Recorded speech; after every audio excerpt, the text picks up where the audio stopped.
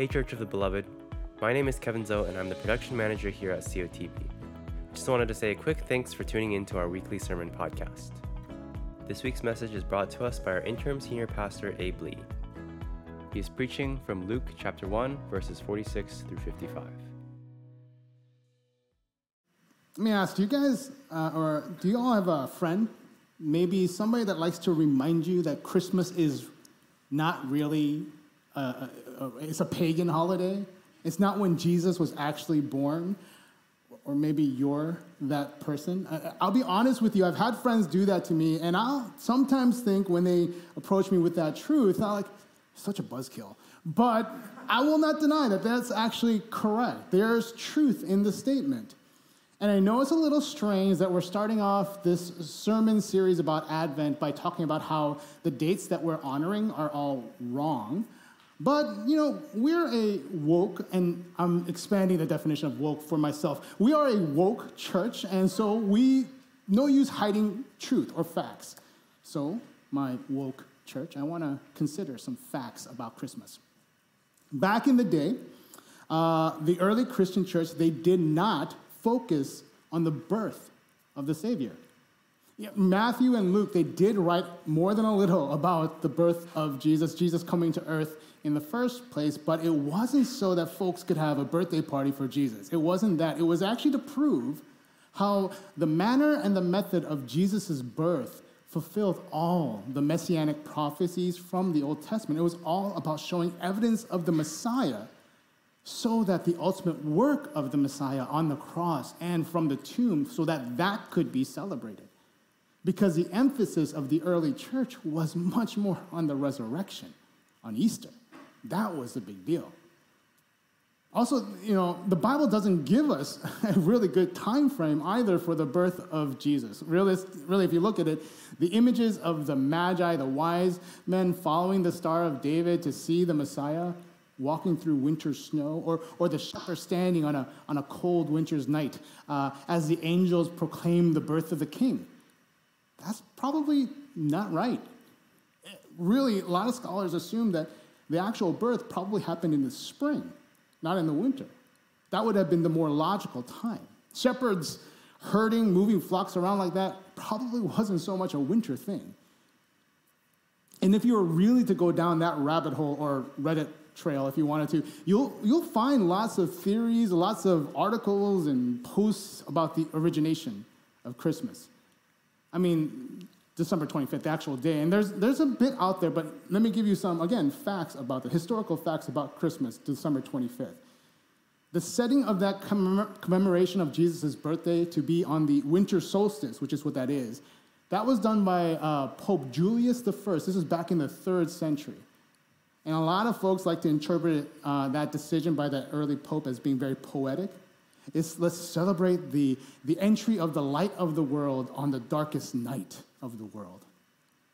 In reality, I do believe that it was just probably easier to absorb existing pagan traditions and make them into new Christian ones. I think that's what happened.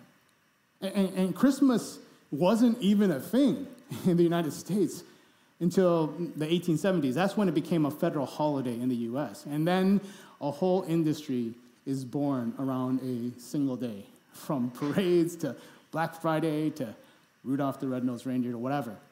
It's Christmas.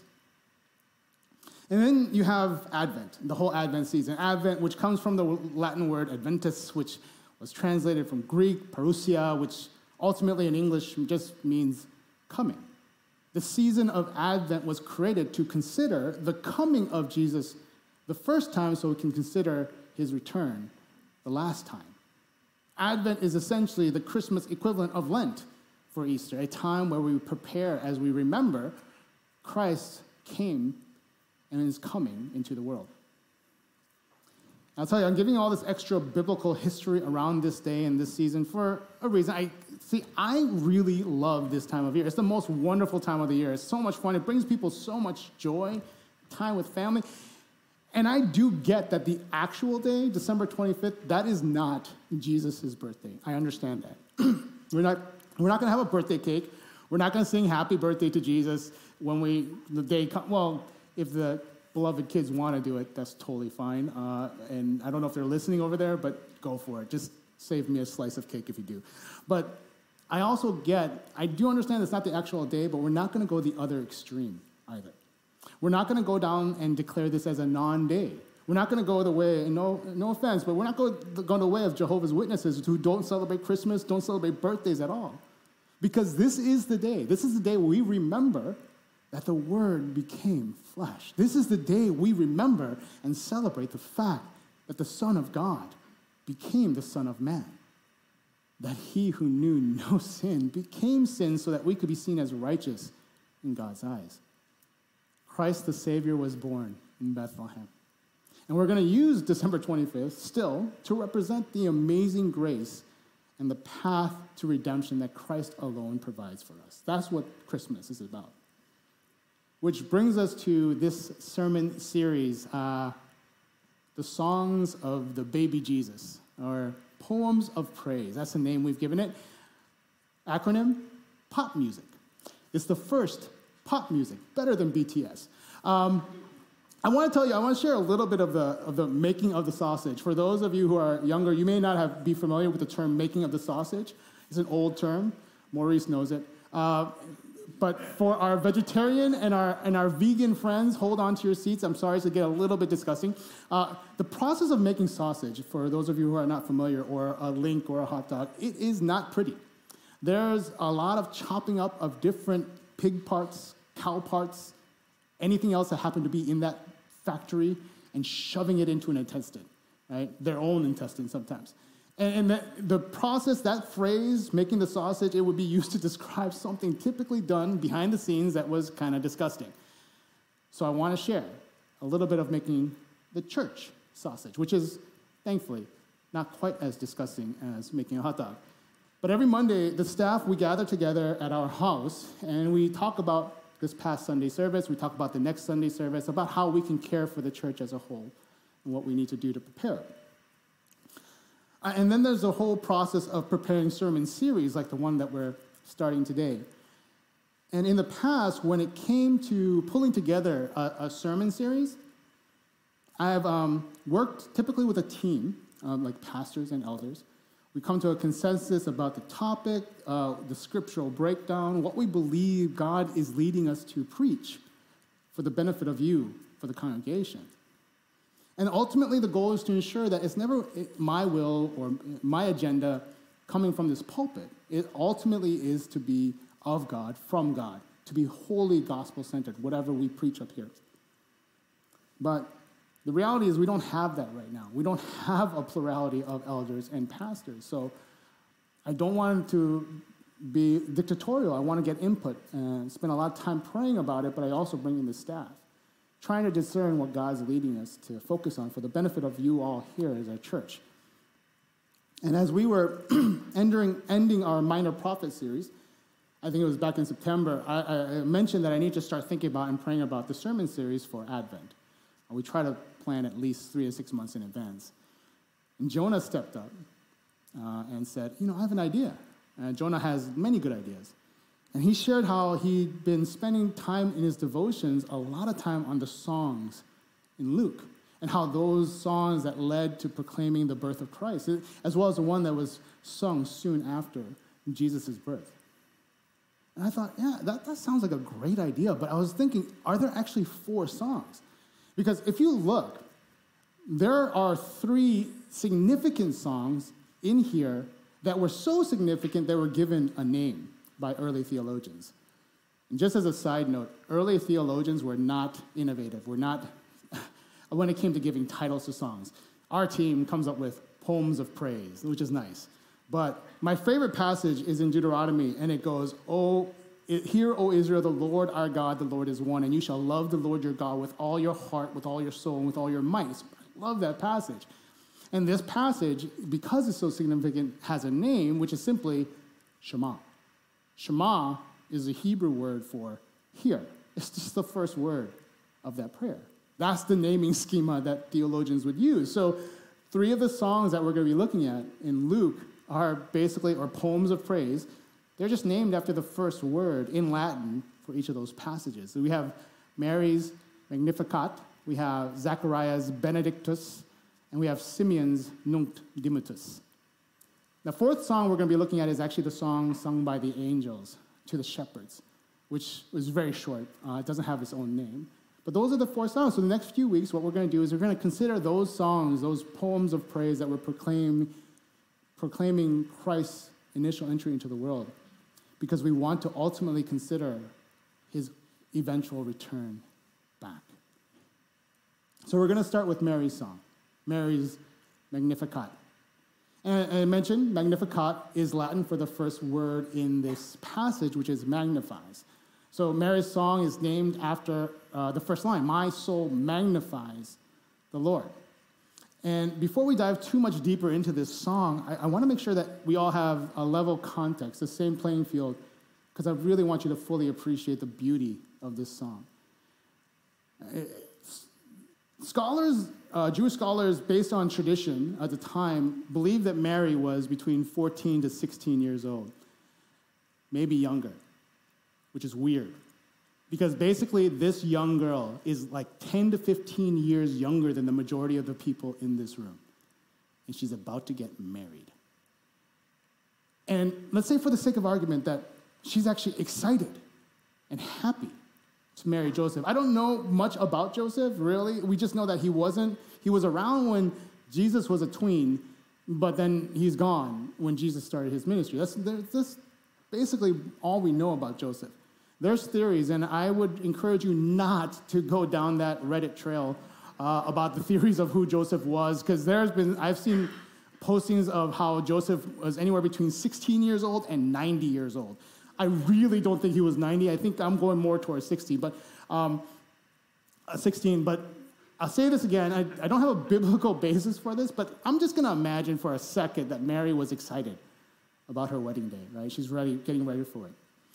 Regardless, I do know this. Joseph, based on his reaction to what ultimately happened between him and Mary and the birth of Jesus, Joseph at least showed that there was mutual respect for each other because of how he treated Mary when all this was happening. And I guess whether she was excited about it or not, regardless, she was getting ready to get married. If you turn to Luke chapter 1, verse 26 and 27, it says this. In the 6th month, the angel Gabriel was sent from God to a city of Galilee named Nazareth, to a virgin betrothed to a man whose name was Joseph, of the house of David. And the virgin's name was Mary. So a virgin betrothed, or a woman legally bound to be married, a fianced girl. So Mary's probably got some plans going on. She's probably thinking about what to serve and what's going to happen on the wedding day and how she's going to change the decor at Joseph's house when she moves in. And maybe she's a little freaked out about the wedding night itself because, she's heard stories, weird stories about what sex is going to be like. It's going to be her first time, and so she's nervous, and then suddenly an angel shows up. I have to say, have you ever noticed that when you read Scripture, every time an angel shows up, people are typically not excited or happy? God sends an emissary to share the word from him directly, and humanity's typical reaction initially is not to say, oh, thank you, God, for blessing me with the privilege of seeing the heavenly host descend upon me to bring your wisdom and your words directly to me. No, the typical human reaction is, oh, crap, right? Their initial reaction is, what's going to happen? Verse 20 and 29, you see her oh, crap moment. She says, he came to her and said, greetings, O favored one, the Lord is with you. But she was greatly troubled at the saying and tried to discern what sort of greeting this might be. Mary's reaction was, oh, crap. What's Gabriel doing here? Why is he here? What's about to happen? Thankfully, Gabriel is not one for drama. He didn't leave her in suspense. He explained to her immediately why he was there. Going on in chapter 1, verse 30 to 33, this is what it says. And the angel said to her, don't be afraid, Mary, for you have found favor with God. And behold, you will conceive in your womb and bear a son, and you shall call his name Jesus. He will be great and will be called the Son of the Most High, and the Lord God will give him the throne of his father David. and he will reign over the house of Jacob forever, and of his kingdom there will be no end. This was not part of Mary's wedding plan, her outline. This was not what she was thinking is going to happen. This was not part of her 5-year plan. No, this was out of the blue. But her reaction, I think, is amazing. Because you see it in verse 34, and it says, "And Mary said to the angel, 'How will this be, since I'm a virgin?'" Now, she didn't ask why. She didn't try to give excuses like Moses did a long time ago as to why this wasn't a good idea. She didn't fight Gabriel and by proxy try to fight God. Instead, she just said, "Can you give me the details so I can prepare for what's coming?" She understood that God's plan included her, and it included her in a way that's totally outside her comfort zone, outside of her plans. But that was okay. Just tell me what to do, God. I'm here. Send me. And in verse 38, it continues on and says, "And Mary said, 'Behold, I am the servant of the Lord. Let it be to me according to your word.'" That's Mary's context. That's the background. That's the setting. This is where Mary is at emotionally and physically as we are about to come to her song.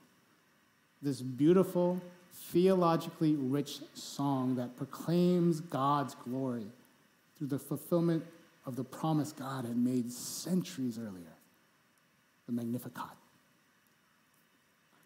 Now, there are many theologians, well, not many, but there are a few who think this could not have been written by a young teenage girl.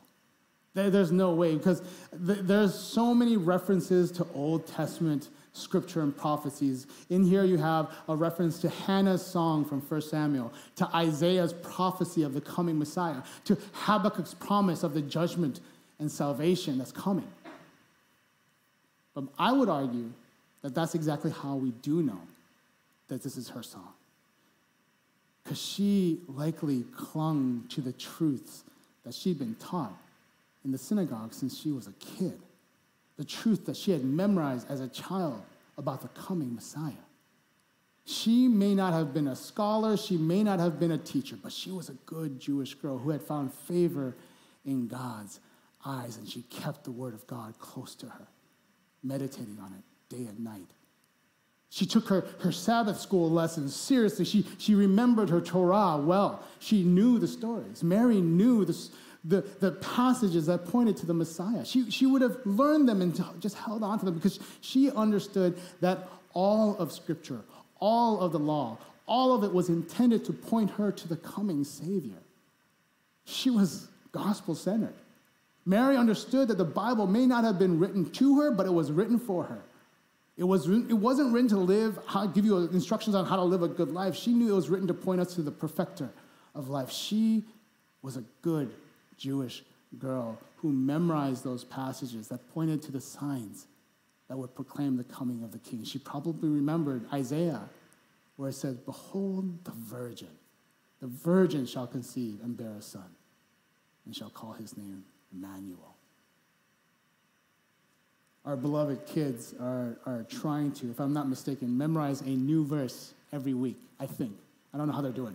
I don't know if you did the same when you were growing up, but those lessons that you learned as a kid, whether it was memory verses or, if you're a math person, multiplication tables or how to fix a car, whatever those things are, and you were learning as a kid, they stick with you. So Mary, as she's singing this song from her heart about her kid, the one that she knows is going to be the promised Messiah, all those lessons probably started to bubble up again. That's why I know it's her song.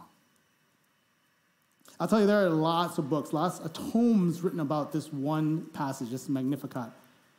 And there is a lot that we could go into, but we're not going to. We're not going to go into an exhaustive study of all the nuances of this particular song. Just one main point, really, that I want to consider as we kick off this Advent sermon series, which is this.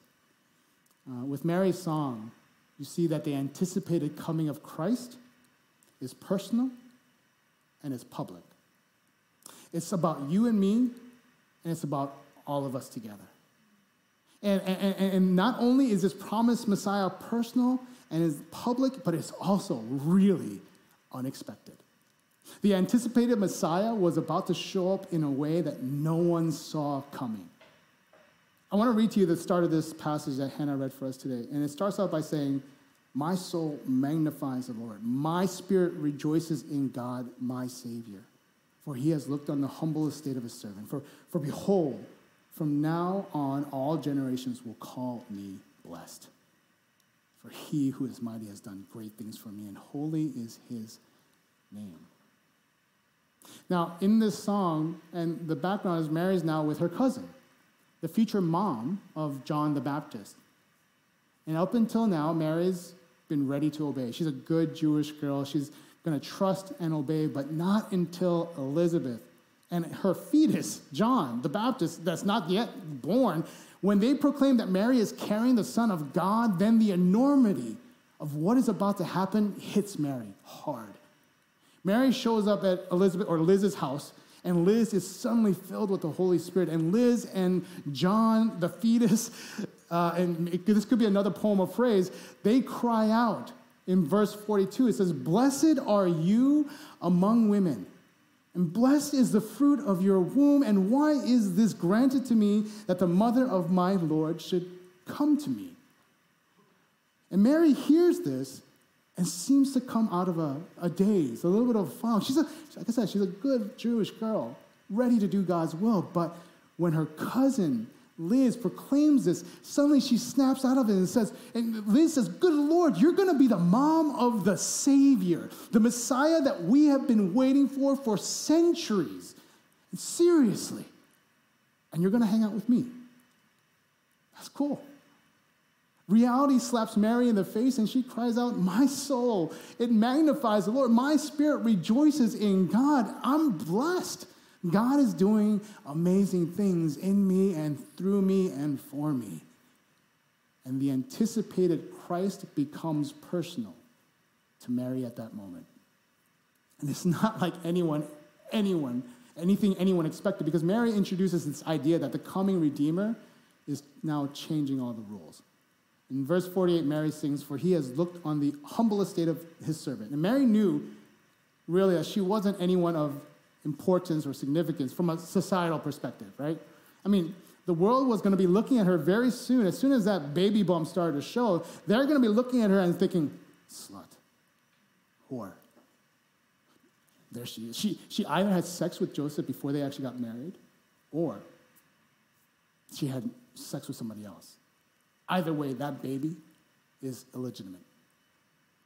Now, maybe it's possible that her plan to hang out with her cousin for as long as she did was partially just to avoid public scrutiny. Because people in her little town, they're going to get all into her business. But the joy of the anticipated Savior's entry into the world via Mary, the realization that the waiting was over and the Messiah was coming, the amazement that God wouldn't choose a queen or a princess, a member of the Sanhedrin, a judge, someone of wealth or importance, but that God would rather choose a simple, young teenager to bring in the Redeemer of the world, that God would decide to bring the long-awaited Savior, not like on a white horse of grandeur, but through the womb of a woman who most would now look at with condemnation and scandal. She cries out, "My soul magnifies the Lord. My spirit rejoices in God, my Savior. For he has looked on the humble estate of his servant. And for behold, from now on, all generations will call me blessed. For he who is mighty has done great things for me. Holy is his name." Mary sees her value, her worth, because God upends all of society's expectations. She says, "I'm going to be blessed." Now, I want you to know, Mary's not saying or calling attention to herself in that moment. She's actually calling all the attention on God. "Don't behold me, Behold God's amazing work. Behold how God is lifting the lowly. God is doing great things. It's all about God. Don't venerate me. Don't worship me. Worship him. So the anticipated entry of the Messiah is personal to Mary, and it's public as well. That's the second thing. Let me read to you verses 50 to 55. This is what it says there. And his mercy is for those who fear him from generation to generation. He has shown strength with his arm. He has scattered the proud in the thoughts of their hearts. He has brought down the mighty from their thrones and exalted those of humble estate. He's filled the hungry with good things, and the rich he has sent away empty. He has helped his servant Israel in remembrance of his mercy as he spoke to our fathers, to Abraham and to his offspring forever. See, Mary switches to a community focus for the last half of her song, and it's not just her community, but every community. Jew, Gentile, future, present. She's singing this beautiful truth that the coming Messiah, that the coming King is for all those who will bow to the Savior. And I'll tell you, back then and especially today, there are still many who choose not to join this community, who choose not to see this reality, that this baby born is the Savior of the world.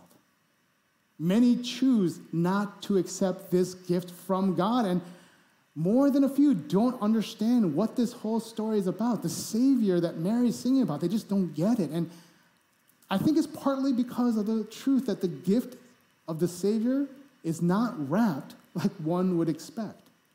It's fully unexpected. Mary's poem of praise points out that the gift of salvation is coming wrapped in humility, not hubris. Unexpected. The gift of redemption is coming through the marginalized, not the magnified.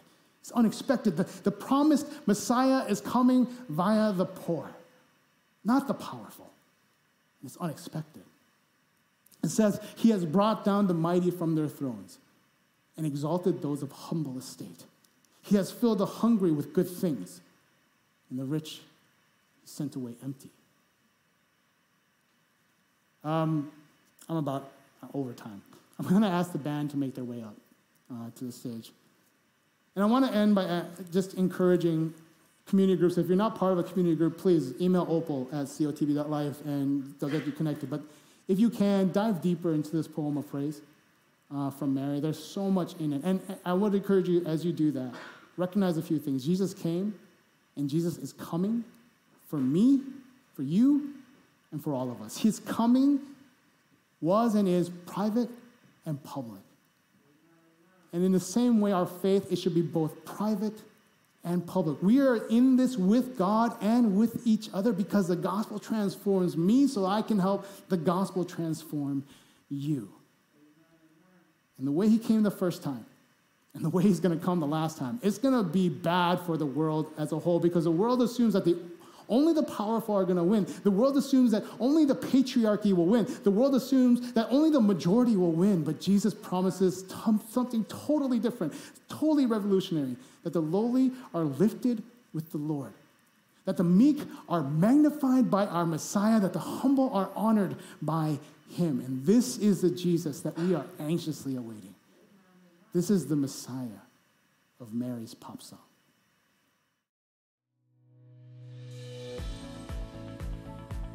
Thank you for tuning in to this week's COTB Sermon Podcast. For more info or to connect with us, you can visit our website at cotb.life.